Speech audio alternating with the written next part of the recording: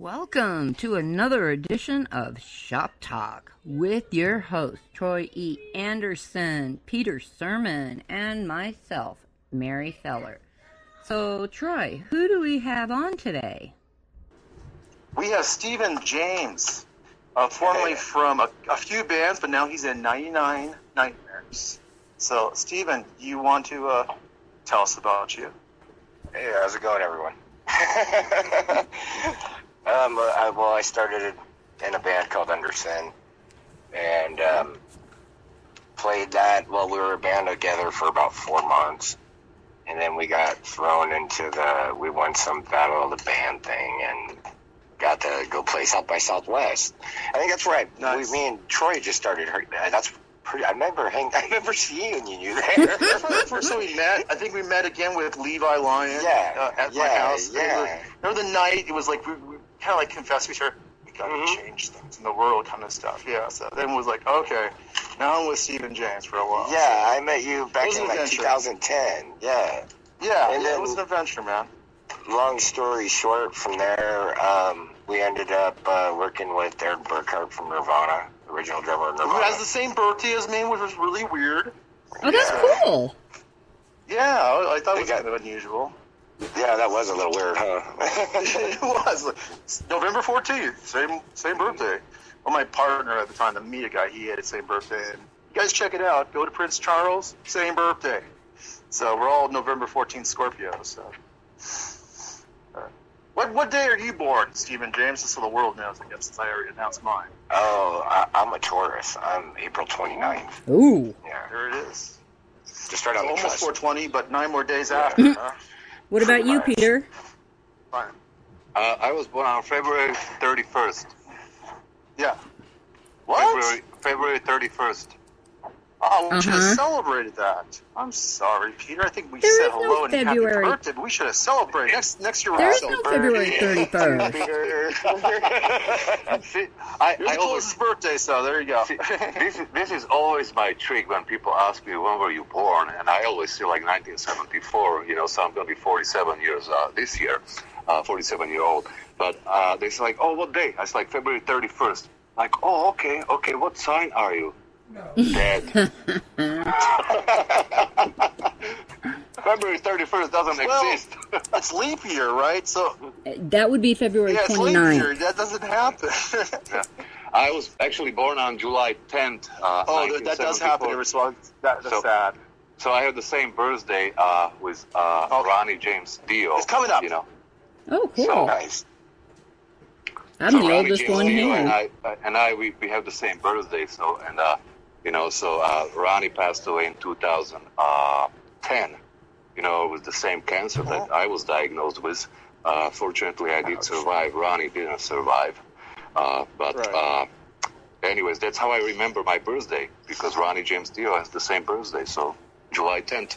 Was that his wife in the picture? I remember the picture you had, Peter. I think at the time that occurred. You want to explain some of that, maybe, before we get to Stephen? That was his wife, Wendy. Very super nice young lady. Wow. I still call her young lady. Very nice, very beautiful inside and outside. Great wife, great mother, grandmother, obviously. And that was in Memorial. I believe it was Hollywood Hills, big cemetery. A lot of celebrities and movie stars, rock stars, you name them, are buried there. Unfortunately, that they passed.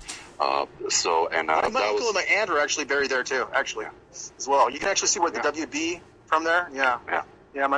They both died tragically in the 90s in Reno. So in a car accident, pedestrian scenario. So it's really sad. They both died. Yeah, I'm sorry to hear that. So, but that particular picture that you saw, that was in 2015. Yes. Yes. That was a 5th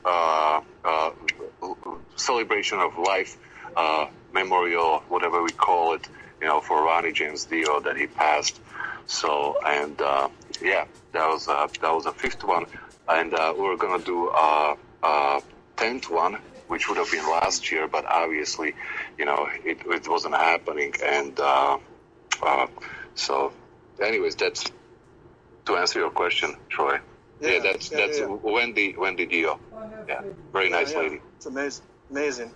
So Stephen James, so you're on Shop Talk here. Any famous people that you remember having to work with or participate in your music recently? I know that you worked with a few really well-known celebrities or artists. I've done a few. When you're working with these great people of music, how do you feel about that? Does it kind of like give you butterflies or? Yeah, honestly, it's an honor to work with them. You know what I mean? Awesome. And you know, it's like a dream that you're not waking up from, pretty much. I mean, wow. Some of these guys are so good. I mean, like Dion, I recorded a song with Dion Estes, and he worked with, Elton John. I also worked with, what's his name? George Michael, all those guys and stuff. And that guy, man, it was like 4 takes, he was done. It was like, wow. Let's go out for lunch or whatever. It was just nice working with people like that. Yeah, it was an honor, I imagine. So now that you're working on 99 Nightmares, and of course we're spelling it out with the numbers, we're actually spelling with the words. You said you actually got that from the last interview. You got it from a good friend of yours, came up with the idea, or a band member. I'm not sure exactly. Yeah, actually, my buddy Jeff came up with that. Oh, okay. Yeah, you know Jeff. You mean Smiley, as we call him? No, not that Jeff. Okay. But you know Sorry, Jeff. Smiley. Sorry, Smiley. But you know that Jeff. was you. But yeah, okay. we were getting together and we were working a lot, and he came up with the name, and I asked him if I could use it, and he says, "Yeah, man, that'd be an honor, man." So awesome. That's awesome. Something kind of fit. You know what I mean? Yeah, but 99. Really attractive name. 99 Nightmares is basically a solo project that I'm doing, and putting a mixture of some things together, and that's pretty much it, man. Releasing some music. I'll be releasing some songs with Aaron from Nirvana, and probably Dion. The only notes, because I know you so well, the only notes I had today or the last few days to ask you any question, because I know you so well. I've known you forever, Troy. Okay. Conversations. I know, that's what I'm saying. I don't really need notes. But the only notes I did ask you, because I wanted to have a good question, compared to the songs to the members right now, do you think that the band is more valuable because of the new members? Because it seems like you have better members, more with members. Oh, God. I got some amazing before in your lineups. I got some amazing members. Oh, my God. Yeah. Oh my God! We got that's what I'm taking as being that's the most beautiful thing of the whole thing. Yeah. Yeah, I have. But by the time he was 17, he was considered a guitar prodigy by Ted Brown Music. Mid-20s, right? Yeah, he's 25 now. But that was when he was 17. Man, I mean, the kid's phenomenal. And then I'm working with Malcolm, my drummer. He's one of the drummers I'm working with. And he used to go out on tour. He sounds phenomenal. Oh, he is. Dude, he toured with Kingfish, the blues player, Kingfish and stuff. Yeah. And he's an amazing drummer. And just I got to work with I got to work with a lot of people. It was pretty cool, man. I feel very fortunate for it. So awesome. And then, Peter, I know I will get you in a few questions. I've already asked too many already. So Peter, you have a question for Stephen? Yes, Stephen. I would like to ask you, which is kind of my generic question in these shop talks. What we do is like, what age did you start playing instrument, and what did inspire you? Well, I started playing when I was probably about 14 or 15 years old. Was when I started. So. And it was, I'm a kid of the 90s, so I got to watch the whole Seattle scene unfold in front of my eyes and got to meet a lot of cool people, and it was all freedom. It was amazing. Everybody had a voice. It was pretty cool. Great times. Okay, so any, Stephen, any influences that, like music you grew up on, like in your household, So what your parents I grew up on all the old stuff, old rock and roll, all the old stuff, all the good stuff, Buddy Holly, stuff like that, and all the way through. I pretty much just, I love it all, to be honest with you. I grew up on everything, listening to everything, so. Great, and what was the first instrument? Go ahead. My first instrument would be drums. I learned drums. That would be my first instrument. Yeah. And then I jumped on guitar. Awesome, very good. And any kind of musical education? Did you go to school, or were you self-taught, or did you have a private teacher, or a friend, or? Yeah, a little bit of everything, pretty much. A little bit of everything. So, I don't know. Yeah, pretty much everything, dude. Had some vocal lessons, and learned from there. And I learned from a lot of singers, and just playing music since I was playing bars when I was 15, so I was exposed to it very young. So. Well, I always have this follow-up question when I know somebody. What, not so much inspiration, but when did you know this was going to be your life? Music. This is going to be your I strapped on my guitar and I started singing. Really? Wow. I just knew it. That's fast. I knew it. Yeah, that was something I was supposed to do. Yeah, and then I ran from it because, I ran from it when I was younger. Okay. Because, everybody was like, oh, you need to get a real job. That ain't going to pay for anything, So then I got into auto mechanics and stuff like that. And, just put it on the back burner pretty much. And then a little bit later on, about 2010, I decided to start playing again. And it just kind of took off. So. Wow, I didn't know that. That's one thing I didn't know about you, was that you actually thought, okay, I'm going to on this. I'm going to keep doing this. That's awesome. I remember the first song you actually played before we met, dude. You know what the first song, and you don't have to mention the name of the band, but that one song, the secret song, Jesus Christ me. When I heard that song, I knew you were great. Right there, even before I met you, dude. I was like, oh my God. I don't know if you want to remember, you really want to discuss it, but Jesus, that was one hell of a song, The Secret. Oh, awesome. Yeah. I didn't write that, but yeah. I know, but still played it. Yeah, I did play it, Yeah. Stuff, but yeah, that was a pretty good song. It was a pretty good song, yeah. And right now, coming back to the past a little bit, formerly, Black Star was a great song too. Recently, Dark Star.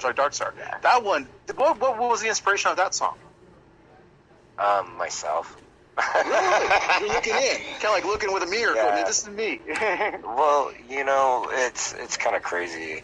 I don't know. I'm not really much of a people person, to be honest. So yeah, but other than that. But Dark Star was one of those kind of songs that seemed like it was really epically made. I mean, it was like something that just stuck. It just is everywhere in that song. I played it live one day at a club, and my buddy recorded it, me playing it, and then the next morning I got a phone call, and we had almost 1,000 hits on it. I went, oh my God. Oh, wow. They're calling me up at 8 o'clock in the morning, man. I'm like, I'm not awake. So, again, Mary, go ahead. Oh, that's I've known.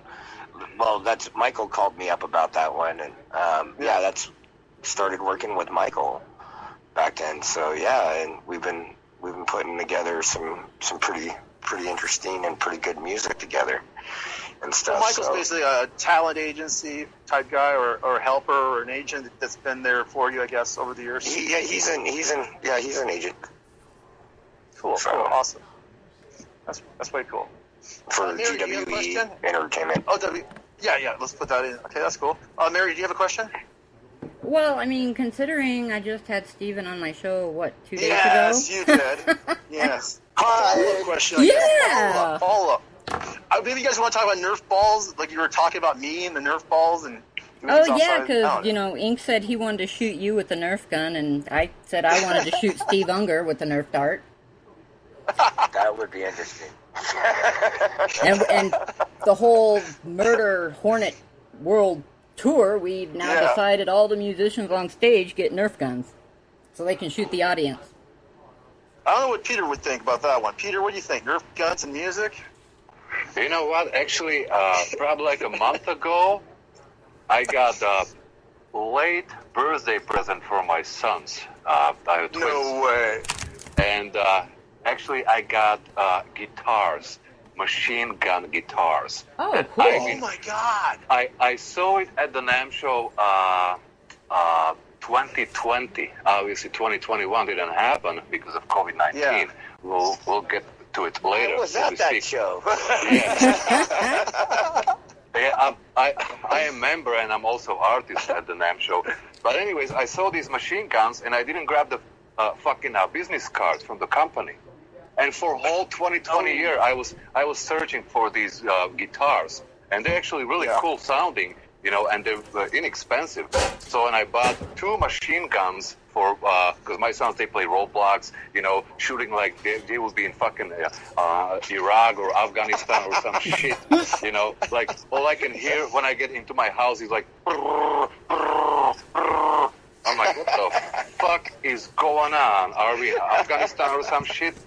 So, anyways, I got them 2 machine gun guitars, so but not Nerf guns because then they would hurt themselves probably, as I know them, shooting themselves. Everything would get broke. Wow. Yeah. Exactly. I'm fucked up. So I got them these machine guns, and they love it, you know. So and it's just like it sounds good, very inexpensive. I remember seeing those over there. Yeah. I remember seeing those. Okay. I was down there. Yeah. Yeah, it took me 1 year to find out here in LA, you know, who's got them, who's selling them, the company, you know, and finally I found it, you know, so nice. And they look like so real. So I said, like, whenever I go back on the stage, you know, especially you know, big the stage like stadium, 20,000 plus people. My intro is going to be on one of them, and I'm going to fucking start shooting people with some heavy power chords. Nice. Well, I think we started our gear junkie part, I guess. So I went down there. Ultimate gun, that would be the ultimate gun, a guitar. Yeah, Stephen, you went at the NAMM show 2020, right? So I was down there. I was down there with Sound Synergies. They're a company that. And then I ended up getting endorsed by Minaret Guitars. So, and which guitars? Which guitars? Really nice guitars. They're like custom made. They're really nice. Okay, very good. Very nice. Yeah, they made guitars for like Lemmy, from Motorhead, and all sorts of stuff. But yeah, they're absolutely amazing. They were all handmade. They're just my god. I'll send you a picture of one, man. You'll love this thing, man. Absolutely. Are these electric? Now Peter's gonna go shopping for more guitars. Yeah. Well, they make electric acoustics and they make basses too. And beautiful looking guitars. I saw a few of them. You have one, right, Stephen? You still have one? Oh, I have 2 of them. Nice. They gave me a number 3 Goddess with a just oh my god, and then I got a Dark Lotus that I like them both, man. My Goddess, I'll be real, man, dude. I put that thing up against literally old like Gibson Les Pauls, man, and when they were playing like their Les Pauls, they were looking at my Minaret going, oh my god, I gotta play that thing. That thing sounds amazing, you know. So yeah, they're absolutely just phenomenal, over the top guitars. They're just unreal. Well, that's great. You know, like I said before, you know, if it sounds good, you know, actually I didn't say it before. That was rehearsal. But I said like if it sounds good and you like it, don't fucking change it. Just go with it. Yeah. You know, so, and we'll get to that point. You know, I'm endorsed by Manuel Rodriguez, handmade classical and flamenco guitars, handmade in Spain, Toledo. Manuel, by the way, if you are listening, hello to you. Yes, I hope to see you soon. So I have my signature guitars, by Manuel Rodriguez. And also I have my signature guitars by Carlos Pavicic, made in Paris, France. And I have my signature guitar picks by Dunlop, 1.5 millimeter, the same like Yngwie Malmsteen, my buddy. Nice. You want to say that one more time, Peter? Where's that? What type of guitar is that with the Prince type symbol that you have? What was that from? Not Prince. Manuel Rodriguez, classical and flamenco guitars by Manuel Rodriguez, handmade in Spain. I've heard of those. I've never actually got to play one though, man. I got 7 of them, I think, in my recording studio. Out of I have like 30 plus guitars. Yeah, so he showed us a picture of the wall, and there's guitars everywhere. But this is for classical, and flamenco. Now, for electric guitars, I like to use scalloped neck, and 99.9% for electric guitars, I'm using Fender Stratocaster YJM, which stands for Yngwie Johan Malmsteen signature guitars with scalloped neck, and also I use BC Rich from 80s scalloped neck. I prefer scalloped neck electric guitars.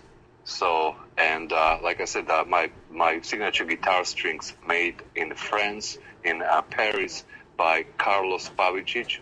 They are epic. I mean, they just they just sing, they scream. So either it's a classical guitar or electric guitar or even bass guitar, So, and then Dunlop, Jim Dunlop, USA.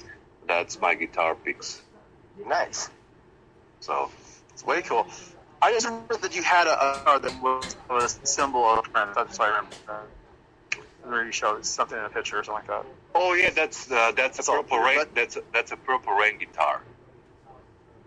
Now then it was given to you by the was that something given or something you got? No, afterwards?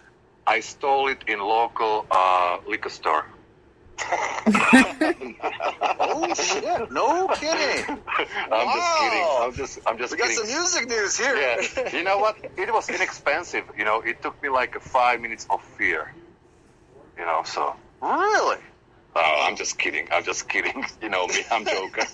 So no, actually, that guitar has a sentimental value, and it means a lot since the last Prince a few years ago. And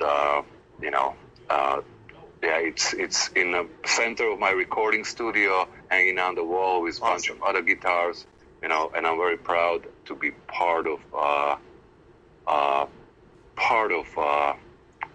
family that belong to Paisley Park. A legacy, I take it, a legacy of your life. Legacy, yeah. Legacy, yes. Mary, I thought you were going to jump in. Did you want to ask a question? I heard something and then you kind of scrambled off. Oh, no, I was just saying that Peter has shown us his wall of guitars, and God. He's got a shit ton. Oh, yeah. Yes, you do, Peter. You have a shit ton. Yeah, well, I'm also a big collector of guitars and amps. Tube amps, especially old. All the way. Oh, there we go. All the way. I know James is You're right up my alley, man. Yeah, there it is. He's a gear junkie. Let's get it going. Best amps, guys. What's the best amps? Now we're gonna crank up the volume, and it's gonna. Now we're gonna crank up the volume. Stephen James first. Your favorite amp to play on? One of my favorite ones. Probably a Friedman. These are good ones.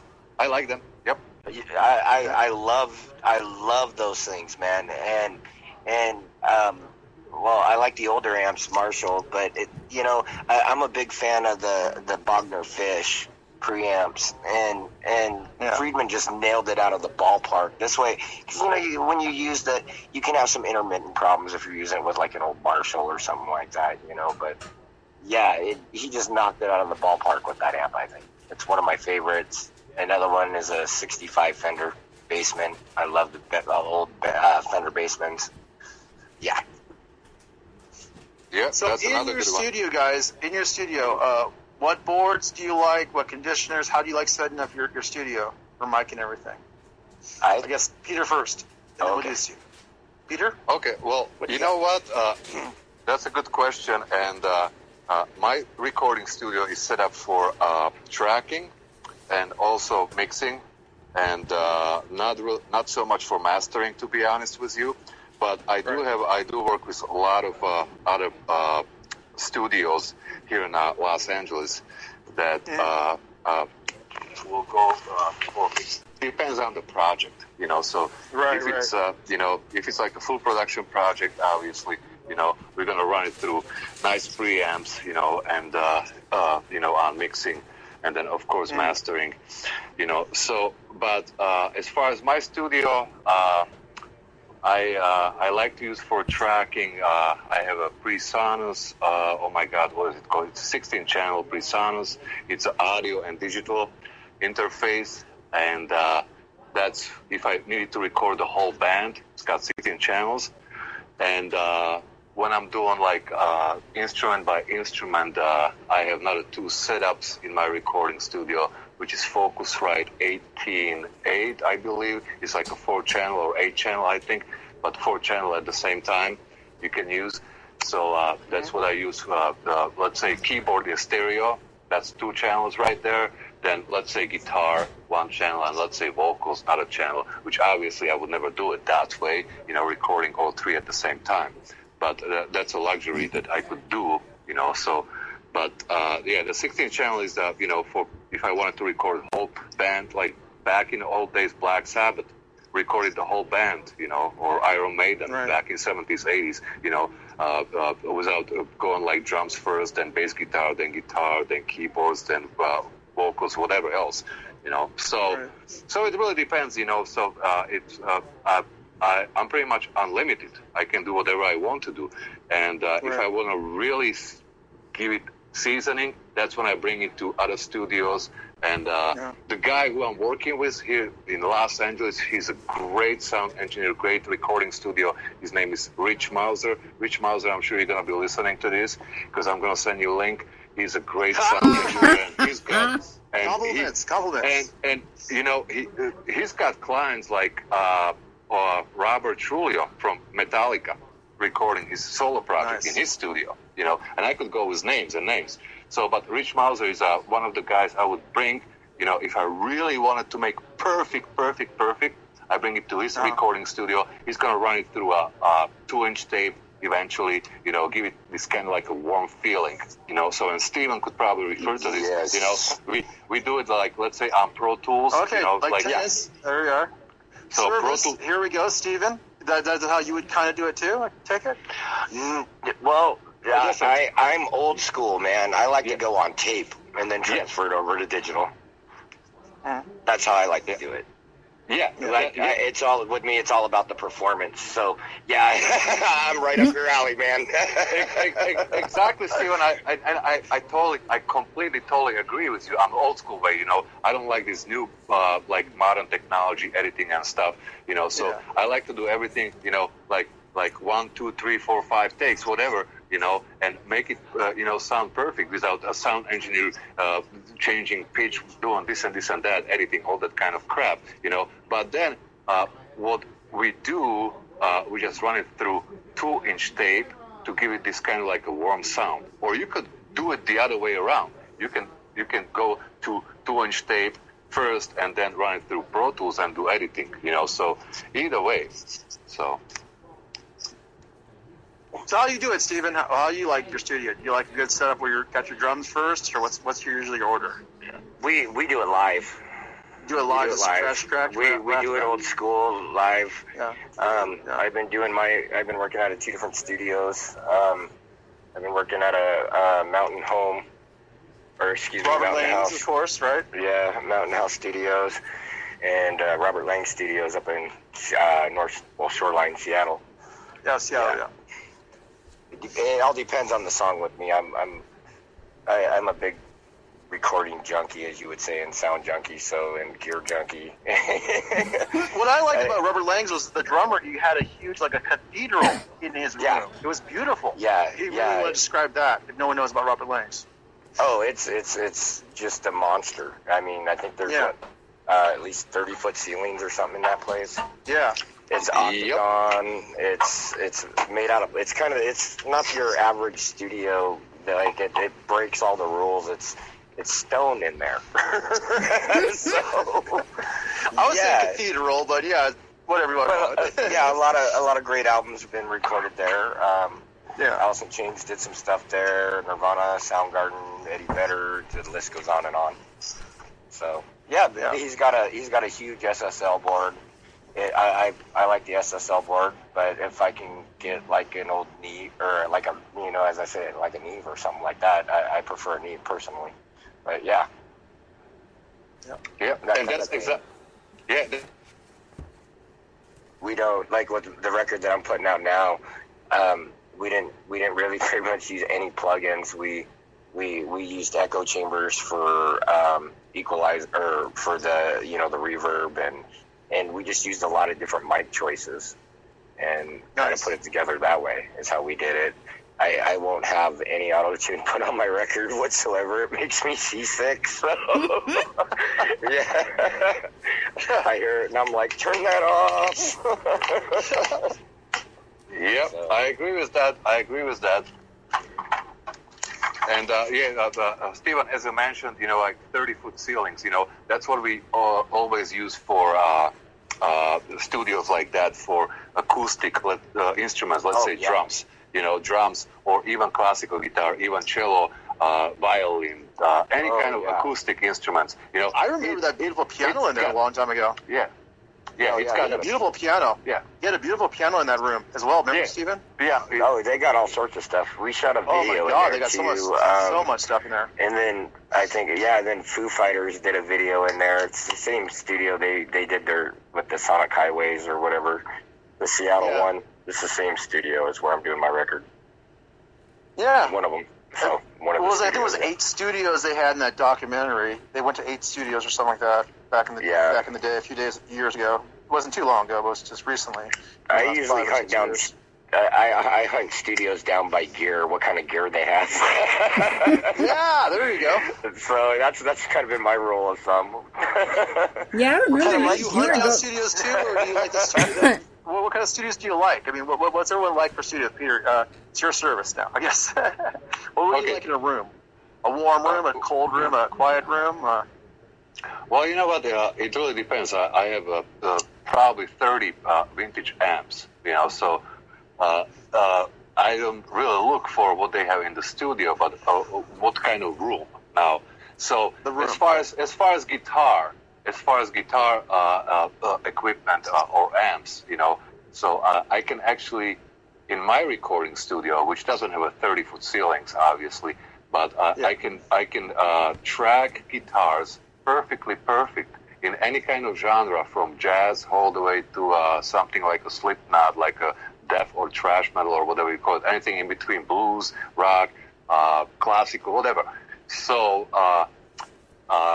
that's as far as electric guitar. Now, as far as acoustic guitar or classical guitar, then we're talking about the room, So, and that makes a huge difference. And also, the microphones, like Stephen mentioned earlier, it really depends what you like. Now, I do call this as an artistic opinion. And producer... Or prerogative, I guess. Prerogative. Producer or sound engineer, they can tell you like, oh, you know what? Use this mic, use that mic, or use this amp, or use this that. No, bullshit. Right. Bullshit. No. This is my song. This is the way I want to record it. This is the way I want to make it sound. So, so it's very, to me, personally, and professionally, it's very artistic opinion. Just like, how do I want to make it sound? You can use a $100 mic, or you could use a $5,000 mic. Not going to mention names or brands. So, but if $100 mic sounds in your ears better than a $5,000 mic, go with it. You know, exactly. And that's what I would tell to our listeners and musicians. Just go with your ears. If you have a good ears, if it sounds good, it's good. Don't fucking change it. It doesn't matter if you're using if you are recording with $25,000 vintage Marshall amp that is sitting in my recording studio, or if you are recording with $600 tube amp, which is not vintage. If it sounds good, it's good. Don't change it, because every guitarist or every band, every artist is different. And I'm just talking about guitars. I could go with vocals, I could go with drums, obviously, with other instruments. So, but just listen and see if you like it. If you like it, you have to like it first. And if the audience will accept it, great. But I'm sure if it sounds good in your ears, if you are trained in, if you are a professional, and if it sounds good into your ears, then audience will accept it, because you are genuine. You are just honest. This is the way I am. This is the way I want to make it sound. Just like Steven was saying. Beautiful. Like, Yeah. I got a saying about microphones, man. People always ask me what kind of mic and all this other stuff, and I always just tell them, hey, man, look at a microphone as different seasoning. Each one does something different. Good way of saying it. Mm-hmm. Yep, very true. You sound like you guys are both cooks when it comes to music. Chefs. Well, it depends on the song, man. I mean, like, exactly what he's talking about. Sometimes you need a big room, but sometimes you need an isolated room. It kind of depend on what kind of sound you're going for. What mood you're wanting to achieve. Yeah, exactly. And you know what I used to do, Steven? And I'm still doing it. Sometimes, I would put like blanket over 4x12 cabinet or 2x12 cabinet. Blanket over it. Oh yeah, we put towels over snare drums. You talking about that? I remember you were talking about matchsticks and drums. Do you want to mention that secret, or is that something everyone should know? It, man. So when I record drums, this is something I've learned through different producers and stuff. But I like to take the drum set. I would put it on matchbooks, little matchbooks, so it resonates better. So I can catch more of the resonant. So yeah, pretty much stuff like that, little tricks. That's a good one. Tricks, yeah. I won't use the gel, like the gel little things that they put on the drums. I don't use that. I use paper towel. That's what I use, paper towel. Oh my God, Steven. Yeah. Yeah, you just took it out of my mouth, So no, seriously, like I remember almost 15 years ago, one of my drummers, Ronnie Siago, who played with Black Sabbath, or recorded with Black Sabbath, he came to studio and he took a blue tape and cotton or paper towels, like you mentioned, and he would just put it over the snare. And I'm looking at it like what the fuck is he doing? But you know what? That goddamn drum sounded like $1 million. Oh, yeah, and then you grab like a resonator and put a resonator in there, man. Yeah. Do all sorts of cool stuff. Yeah. Just a blue tape from Home Depot, Mm-hmm. I mean, nothing special. And this is what we call this shop talk. This is shop talk right now. Painter's tape works great for that. It doesn't mess up the finish. It's just perfect. Mm-hmm. Beautiful. Well, let's go, I guess, get to the more historical things. What we got? We're about 20 minutes left there, Mary? Sure. We're about halfway in. Since we're going to the future, I guess, or current events, anything that you really want to talk about, Steven, for what's going on in the future with the band, or what currently is going on with the band? I know you guys were in studio for a hell of a long time, and how's that progressing? We've been in the most albums, usually take about 8 months. Right.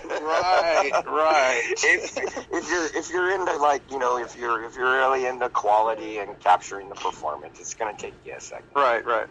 Because as an artist, have you enjoyed every moment, or is it painstaking? I take it, as they say.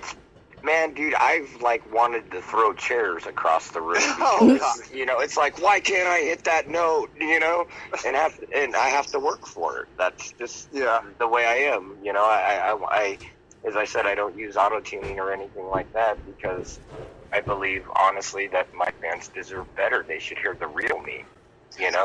Exactly. Well, I think we kind of like threw a few secrets in because I know that's a lot of people. We want to teach people. Yeah. A lot of people like to cut out accidents. Sometimes those accidents are just a blessing in disguise. Right. Getting a different sound. So you might do something on your vocals that's different from normal when you're doing a vocal track, and it's boom, there it is, and you're like, what? How did I do that? Yeah. It's a vector of frequency that's occurring with your actual pitch or something, and it just hits something you didn't expect, and there it is. You want to perfect that again. Well, before I go into the studio, man, I work every little section out. I like to pre-record everything, just to make myself a roadmap, pretty much, and then practice the hell out of it for months on end, and then come in and hit the record button, and it's all about the performance. So exactly. And Steven, you know what, all respect to you for that, because I feel the same way, like you have to hit the right note, the right pitch, either you are playing guitar, or even if you're hitting drums, playing drums or vocals, you have to hit the right. Maybe this fill is too much. Maybe I should back it off a little bit. Sometimes it ain't what you put into it, it's what you pull out of it. Yeah, exactly.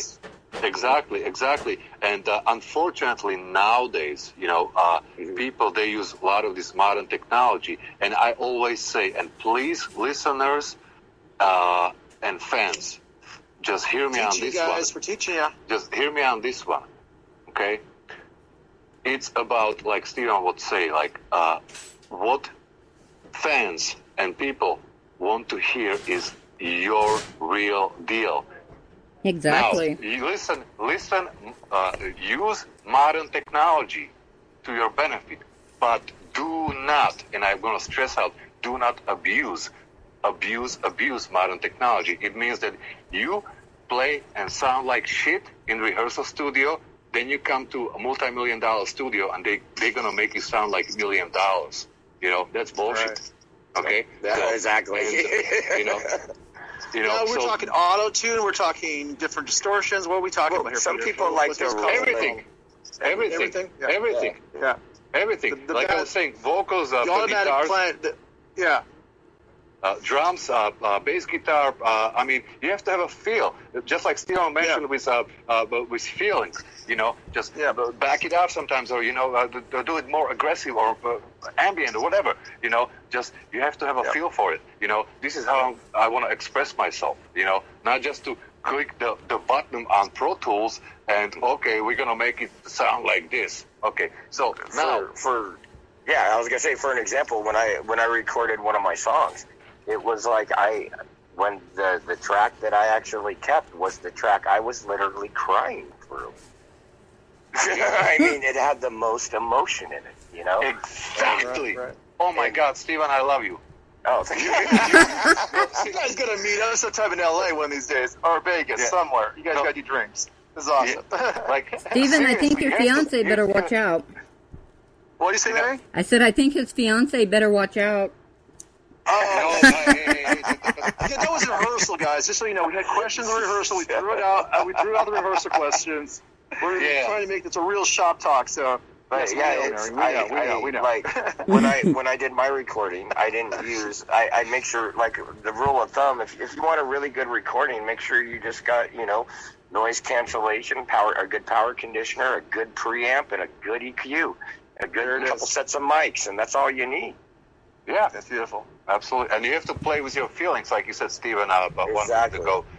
If you don't play with your feelings, then it's going to be crap, because then producers or record labels going to tell you, like, okay, well, just play this chorus or record this verse or whatever, or the song, whatever, Like, no, I'm just going to record whatever the fuck I want to record, and I'm going to record it with my feelings. Sometimes, like when I play song, I'm thinking about my sons.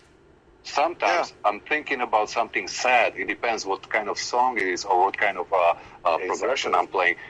Sometimes I'm thinking about being on the beach, or having a good time. Sometimes I'm thinking about my 12 wives. Bullshit. Just This kidding. is the old conversation we had. Again, guys, this is the old conversation. Yeah. Oh, you knew it was going to come Bring us up. back to reality. I knew it was going to come up, Mary. But anyway, I as an artist, dude, I can fully agree. When I do a song, I got to put myself in that particular moment in time when I record it. I literally have to go there mentally. You know, I'm probably still in a question from Mary again, as usual. Here's the question for both of you guys, since this has been a great conversation. New artists, this is educational, I guess. New artists, what we're talking about. What should you do? What should you not do? What's the way to be a good artist when you're starting out? Any advice? Learn as much as you can. Yep. Like from music theory to everything. I mean, I wasn't even a singer when I first started music. I became a singer because I was a drummer, and our lead singer was like on a hiatus like any other lead singer. I'm like that sometimes. I started to sing. I'm like, man, someone's got to do it. I'll do it. You know? Right. Take over the job. Pretty much. Peter, what do you think? Okay. Advice for new artists? Of course. First of all, look at the mirror. You look at yourself. Look at the mirror, okay? Yeah. All right. So, and ask yourself, where you coming from and where you trying to go? And then, if you can answer that question, just remember the most important thing at the end. Be yourself. Don't try to be Michael Jackson, Prince, Madonna, Metallica, Slayer, Iron Maiden, whoever is your influence, Beatles. You know, don't try to be them because you will never be them. Be yourself. And copy. It's only good for karaoke and cover bands, right? There you go. And play with your heart and your soul, and you will get there.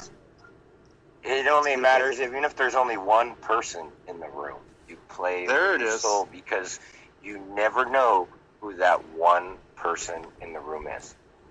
Exactly. Absolutely. I've learned that one too. That's Viddish. That's Viddish way of looking at things when you're performing. No matter how packed or non-packed it is, there's always that one person that could be there that's going to change their lives, that could change your life or whatever. As long as you hit someone's soul, man, you did your job. You know, the way I look at it. Oh, hell yeah. As an artist, hell yeah. Yeah, if you can make it We're getting down to 10 minutes here, guys. So, let's get some futuristic concepts here. Any plans for the future coming out of the recording studio, Stephen? Any shows, any movements? I think you were telling me you might be moving. Any plans?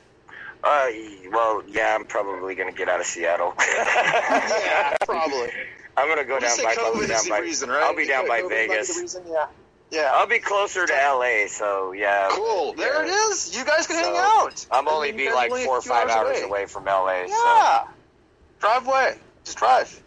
Yeah. Go back and forth. And pretty much, I'm going to release this. I got a new song that's coming out with, I was saying earlier, but I didn't mention it through the show, with Kevin Wood, Andrew Wood's brother from, so the legendary Andrew Wood from Mother Love Bone. So, which is now Pearl Jam. Oh, yeah. Yeah, so, I got Andrew's brother. Me and him have been writing some songs together, and we're going to release some stuff. I'll probably be releasing it at the beginning of April. So, Peter, any questions about the future plans of Stephen James? Anything you want to ask him about his future? Well, I mean, it's very hard to ask nowadays because we don't know what's going to happen next day, next week, next month because of COVID-19. You know, exactly. So and it's I would say, like I said before in our shop dogs, it's only dream at this point. But you know, I'm planning on going to Europe. You know, is it going to happen? Is it going to happen in July? I don't know. You know, so it's very hard to ask questions, but okay, for Steven, I would ask so when we gonna have a drink in Las Vegas or somewhere? I'll be down there. I'll be down there probably by the end of April. There it is. What? Oh, nice. Yeah, I'll be down there probably by the end of April, man. So I plan on spending my birthday in Vegas. 428, something. That'd be cool. End of April, 420, 428. Yeah, that could be a good time. I might even go. Shit, I'll meet y'all down there. Hey, there you go. Shoot you my number, bro. We should all meet. We should all meet in Vegas. I've never been to Vegas, believe it or not. I've been to Reno, but I've never been to Vegas. You never been to Vegas? Yeah, No, you guys. You haven't lived until you've at least gone to Vegas, man. I know you got to devirginize me because I have never been to Vegas. Devirginize you? I'm not sure what that was. Yeah, I'm only like 8 hours outside of Vegas. There. I'm not a virgin. I'm just saying I've never been to Vegas. I've never done the hangover thing. So I just want to be in a bed on top of a hotel. That's all. Troy, you know what? I'm going to have to advise you one thing. When you go to Vegas for the first time, at least for the first time, whatever happens in Vegas stays in Vegas, okay? Exactly. And don't get hustled, man. I'm not talking about that. So if you hit crazy stuff out there, man. no shit. So Troy, when you hit that bingo jackpot, in your hotel room, remember don't tell anybody. Don't tell anybody. Say like, no, I wasn't there. It wasn't me. That was her. It was her. Well, Mary, would you and your husband like to hang out with us in April if you can? Hell yeah. We're only like 8 hours outside of Vegas. All right. Yeah, we should all hang out. Far. Bring some friends, and figure out what we can do with this COVID mess, Maybe just drink. I don't know. Something fun. Maybe just drink. Oh my God, get COVID away. The days we used to just drink. Remember those days, Steve and James? Oh, God. I quit drinking, thank God, because of those days. I know you did. You want to hear something hilarious? I've seen this online. They were selling a piece of the floor of that band rehearsal studio up in Seattle that had Alice in Chains and all this other stuff in there. And they were selling a piece of the floor, and my comment was, I remember I puked on that, or something like that. No, it's worth money, all because of you. Now they're like, well, no, just I'll be honest, I puked all over that floor. I got way too drunk. Now they're selling it. Man. I think anybody that's been in that place has probably puked on the floor. Well, hopefully this broadcast gets out to enough people, that floor is going to probably appreciate in value, not go down. So they were trying to sell a chunk of it for like $75 or something like that. Oh, man. It's a piece of your history, Stephen James. It's a piece of your history. I don't care. The buyer might care. You're like, I just got some piece of history. I got Stephen James' puke on my floor. I just bought. This could be the piece. Oh, my Lord. Oh, so beautiful. Okay, I think we're getting down to the last nitty-gritty here. Mary, some closing questions, please. No. It's back to reality. I mean, next time we can't have... We got to spread these out more than a couple days. Right? Yeah. Because I still remember all the answers from the questions I had. Last interview, yeah. That was a fun interview, though. That was a fun interview. I don't know we talked enough about the interview last time, but Ty was on there. And maybe you should talk about your band members, I guess, a little bit more before we say goodbye and give them some compliments, I guess, Stephen James. Anything you want to shout out for your band members or things you're looking forward to with your band? Oh, we're just all... Well, some of them are right here next to me right now. What? You wanted to give them the phone and say hello and goodbye? Is that Ty? I don't know where the hell he went. Yeah, Ty's somewhere around here. We're about Ty. All right, let's get Ty on the phone. Say hi. Say hello to Peter and Mary. And Peter. Yeah, yes. Peter, I'm going to email you, man. I'll give you my number, man, and I'll send you over some songs you can check out. Sounds good. Absolutely perfect. Are we friends on Facebook? Probably. Yeah, but he's got 2 profiles, to my knowledge. 5. Oh, wow. 5? Oh, my God. Hey, what's up, guys? Profiles. It's my music. Is this Ty? This is Ty. All right. Hi, Ty. My person. Hey, how you guys doing? Ty. Well, we're just drilling Stephen James on music theory and history and stuff like that, as usual. At Shop Talks, what we do. Oh, fun. Yes. I think we were going to discuss your history, but we only have so much time for less than 5 minutes. Can you describe your I guess first question always Peter gives is when did you get started in music and how you like music now with Stephen James? Well, I started playing when I was 8 years old. I'll try to make it quick because we only got so much time. But yeah, I got my first guitar from my grandparents at 8, and I started taking it really seriously about the age of 13, 14, and I had an amazing award-winning teacher named Joe Blennis. He was a blues guy, and I took lessons all the way up until he passed away at 18, and I started playing in bars and clubs at 16 years old. And I got to meet a lot of Northwest greats like Jerry Miller from Moby Grape, Gail Harris and the Fabulous Wailers, the Sonics, even someone from the Ventures. And I got to play with a lot of great people. Yeah, basically. I actually met one member from the Sonics. I believe I remember correctly. My good friend Randy Sparks introduced me to him. Oh, I know Randy. Yeah. Randy's cool. That's what I'm talking about. This one passed. He just passed on the Sonic legend. He passed on a few years ago, but it was like Stephen James has said. It's an honor to meet these great artists in your life. Oh, definitely. And not just instrumental, but it blows your mind when you see them, and it changes your way of thinking about things, I think.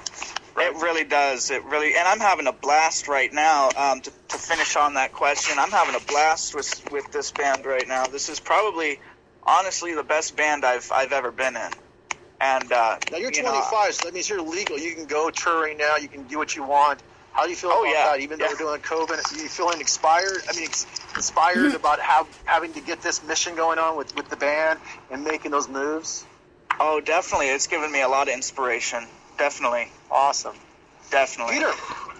Peter, got anything for our young man here, 25, Ty, guitarist? How did we get Ty in the 8 years old. 8 years old. He started 8 years old. Mm-hmm. 8 years old. That was a guitar, right, Ty? Yep, I got my first acoustic at 8 years old. I started taking it seriously and playing live around 13. Oh my God! Peter, go ahead, Peter. Yeah, I can totally refer to it. I started playing piano when I was 3 years old. And, God! And that's early. Then I went to music school when I was 6 years old for piano, and then I saw Black Sabbath. And then I did ask my mom back in Eastern Europe, where I was born and grew up, to buy me an acoustic guitar. And I was 8 years old when she bought me acoustic guitar. Back then, we couldn't afford much. It was a third world country, communistic country, really bad. And the guitar, guitar was worth probably $5 US. And it was a big deal for me, and I felt like a champion. And I started playing guitar when I was 8 years old. Obviously, I was still in the school with in piano, but that's how I started. Exactly the same age like you. Hey, Peter, my God, that's awesome. Everyone follows up on that so you can understand. What age did you, Peter, move from the Soviet or the Eastern Bloc into America? Oh, please, don't ever say Soviet. Oh my God. Soviet Union was a fucking torture for Eastern Bloc. We're like prisoners. Eastern Bloc, You know, so Eastern Bloc, I was in former Czechoslovakia, born in Slovakia. Now it's Slovak Republic and Czech Republic. So it was never part of Soviet Union, but we were actually ridden and commanded by fucking Soviet Union communists. So anyways, and what was your question? My question was, when did you leave and get to America and knew you were free and you could do music? Okay, Berlin Wall came down in 1989. I was 15 years old at that point, and first time I came to North America was in 1991. I lived in Calgary, Canada. Oh, and then, nice. And nice and cold. Oh my God, better than LA. Seriously. So, you missed the cold, Peter. You missed the cold. Oh hell, motherfucking yeah. I miss the cold. If Hollywood is in Northern Territory, I'm fucking moving in.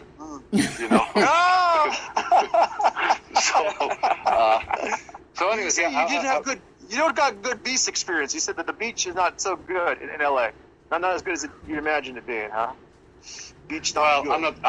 Yeah, that was a personal kind of stuff, but it's just kind of like disgusting. Like people, they come and they just eat burgers and French fries and tacos and burritos, and then they fall asleep. And then seagulls will come, and you see like a family of 4 or 5, people, husband, wife, and 3 kids, and then they fall asleep, after they eat burgers and tacos and burritos and all them shits, and seagulls are picking up, like there's like 50 seagulls around, and they're just trying to pick up, leftovers, so, but, Yeah, I can vouch for that because I'm from LA. I've seen it. Oh, no! You're from that area, too. You're from Long Beach, right, Mary? Yeah, I you were lived in that area when you were growing up, huh? Yeah, well, I was born at Fort Irwin, an Army brat, and I lived in LA and in Long Beach. Oh, wow. Long Beach is cool, especially now it's cool, I guess, right? Some places. So I'm close to beach, even though like I said, sometimes it's kind of like disgusting to watch people what they do. Yeah. But I'm like 10 minutes by car from beach, and I'm right in the middle between of Orange County and Hollywood, LA. So nice. like it's pretty cool. Close by. So I'm in perfect spot. Me personally. Yeah, I think I've been there before. That area you're in, that's a pretty nice area, actually. Yeah, but you've never been to Vegas. No, I've not been to Vegas. You got me there, Peter. I have. That's an experience that must occur in April, hopefully. Yeah, soon. Everybody's got to visit Las Vegas. Oh yeah. Oh, exactly. Oh, Ty, have you been to? Hey, Ty, have you been to Vegas? Not yet, but soon. Oh, soon. We're both the same way. Ty hasn't Soon. been to Vegas either, so. Soon. See, there we go. Here we are. Yeah, I'm moving with Steven, so we're relocating. Oh, you're going to Kingsman? Yeah, I'm going to Kingsman. Are you guys going to Kingsman, Arizona? Yep. I have a band out there that's out there. Good friends of my punk band I know, and they're out there as well. Oh. That's awesome. Yeah, that's awesome. Yeah, I'm going to love it. A lot better weather. Poison Made Sinners, a pretty good band. They're punk rock. What's their called? What are they called? Made Sinners. Poison Made Sinners. Yeah, they are pretty good. I've heard them. Very cool. Very cool. Good band. Great band. I talked to the singer a lot. We'll have to do some shows, definitely. I think he plays bass. I could be wrong. He played guitar. I got that wrong with Derek. The first interview I did was anything was important was in Fox with and then I would say he's a guitar player. No, he's a bass player. Like, well, good bass guitar player. Oh, there you go. People should be a bass player, in my opinion. If you're going to be a singer, that's so hard to play guitar. I mean, some people can do it. Some of the greats have been able to be the lead singer and be the guitar player. But bass. That's how I learned. That's how I learned. It feels weird for me to sing without the guitar strapped on.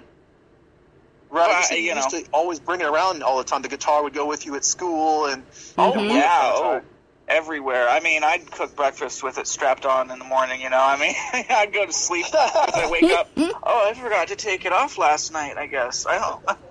That's dedication. Hey, it's so soon. Yeah, you know what? That's what I call my guitars. Are labeled.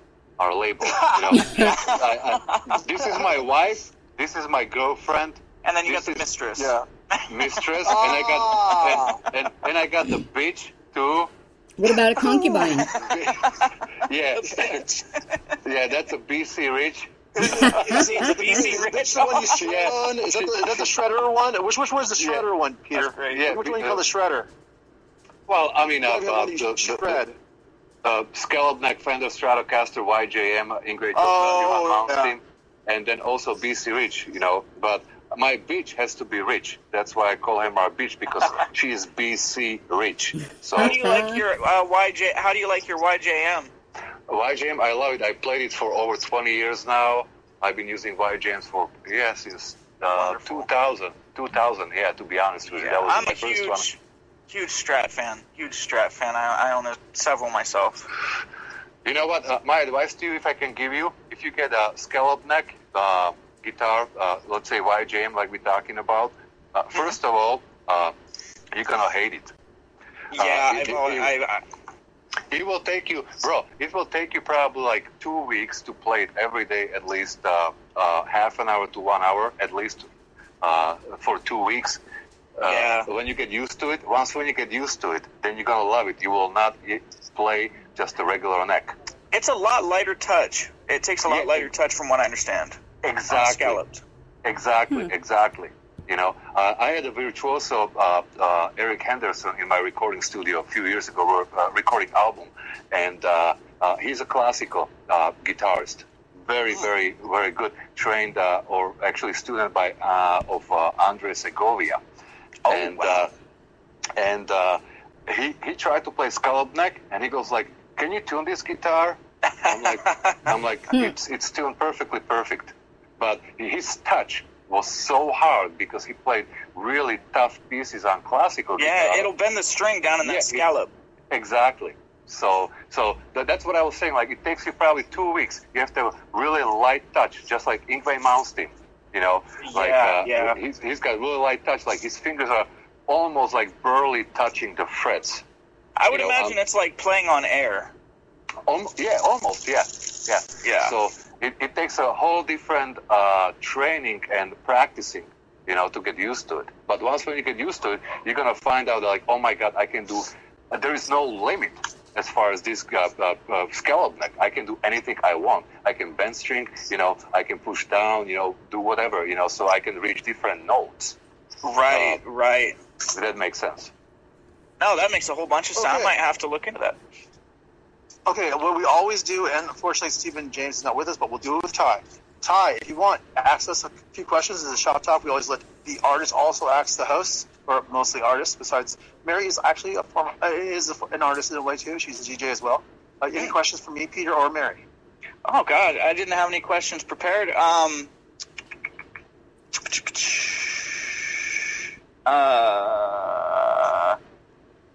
What? I guess one would be.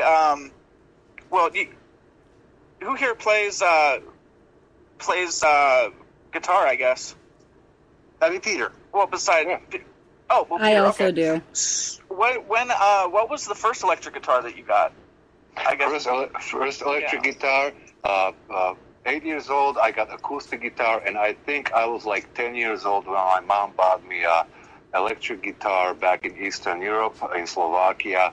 I was like 10 years old, and my first, that was a cheap guitar, to be honest with you. Okay, so 2,000 crowns, that was probably like like maybe $50 or less, maybe $30. I'm just doing the math. So I was like 10 years old, and I was in first band when I was 11.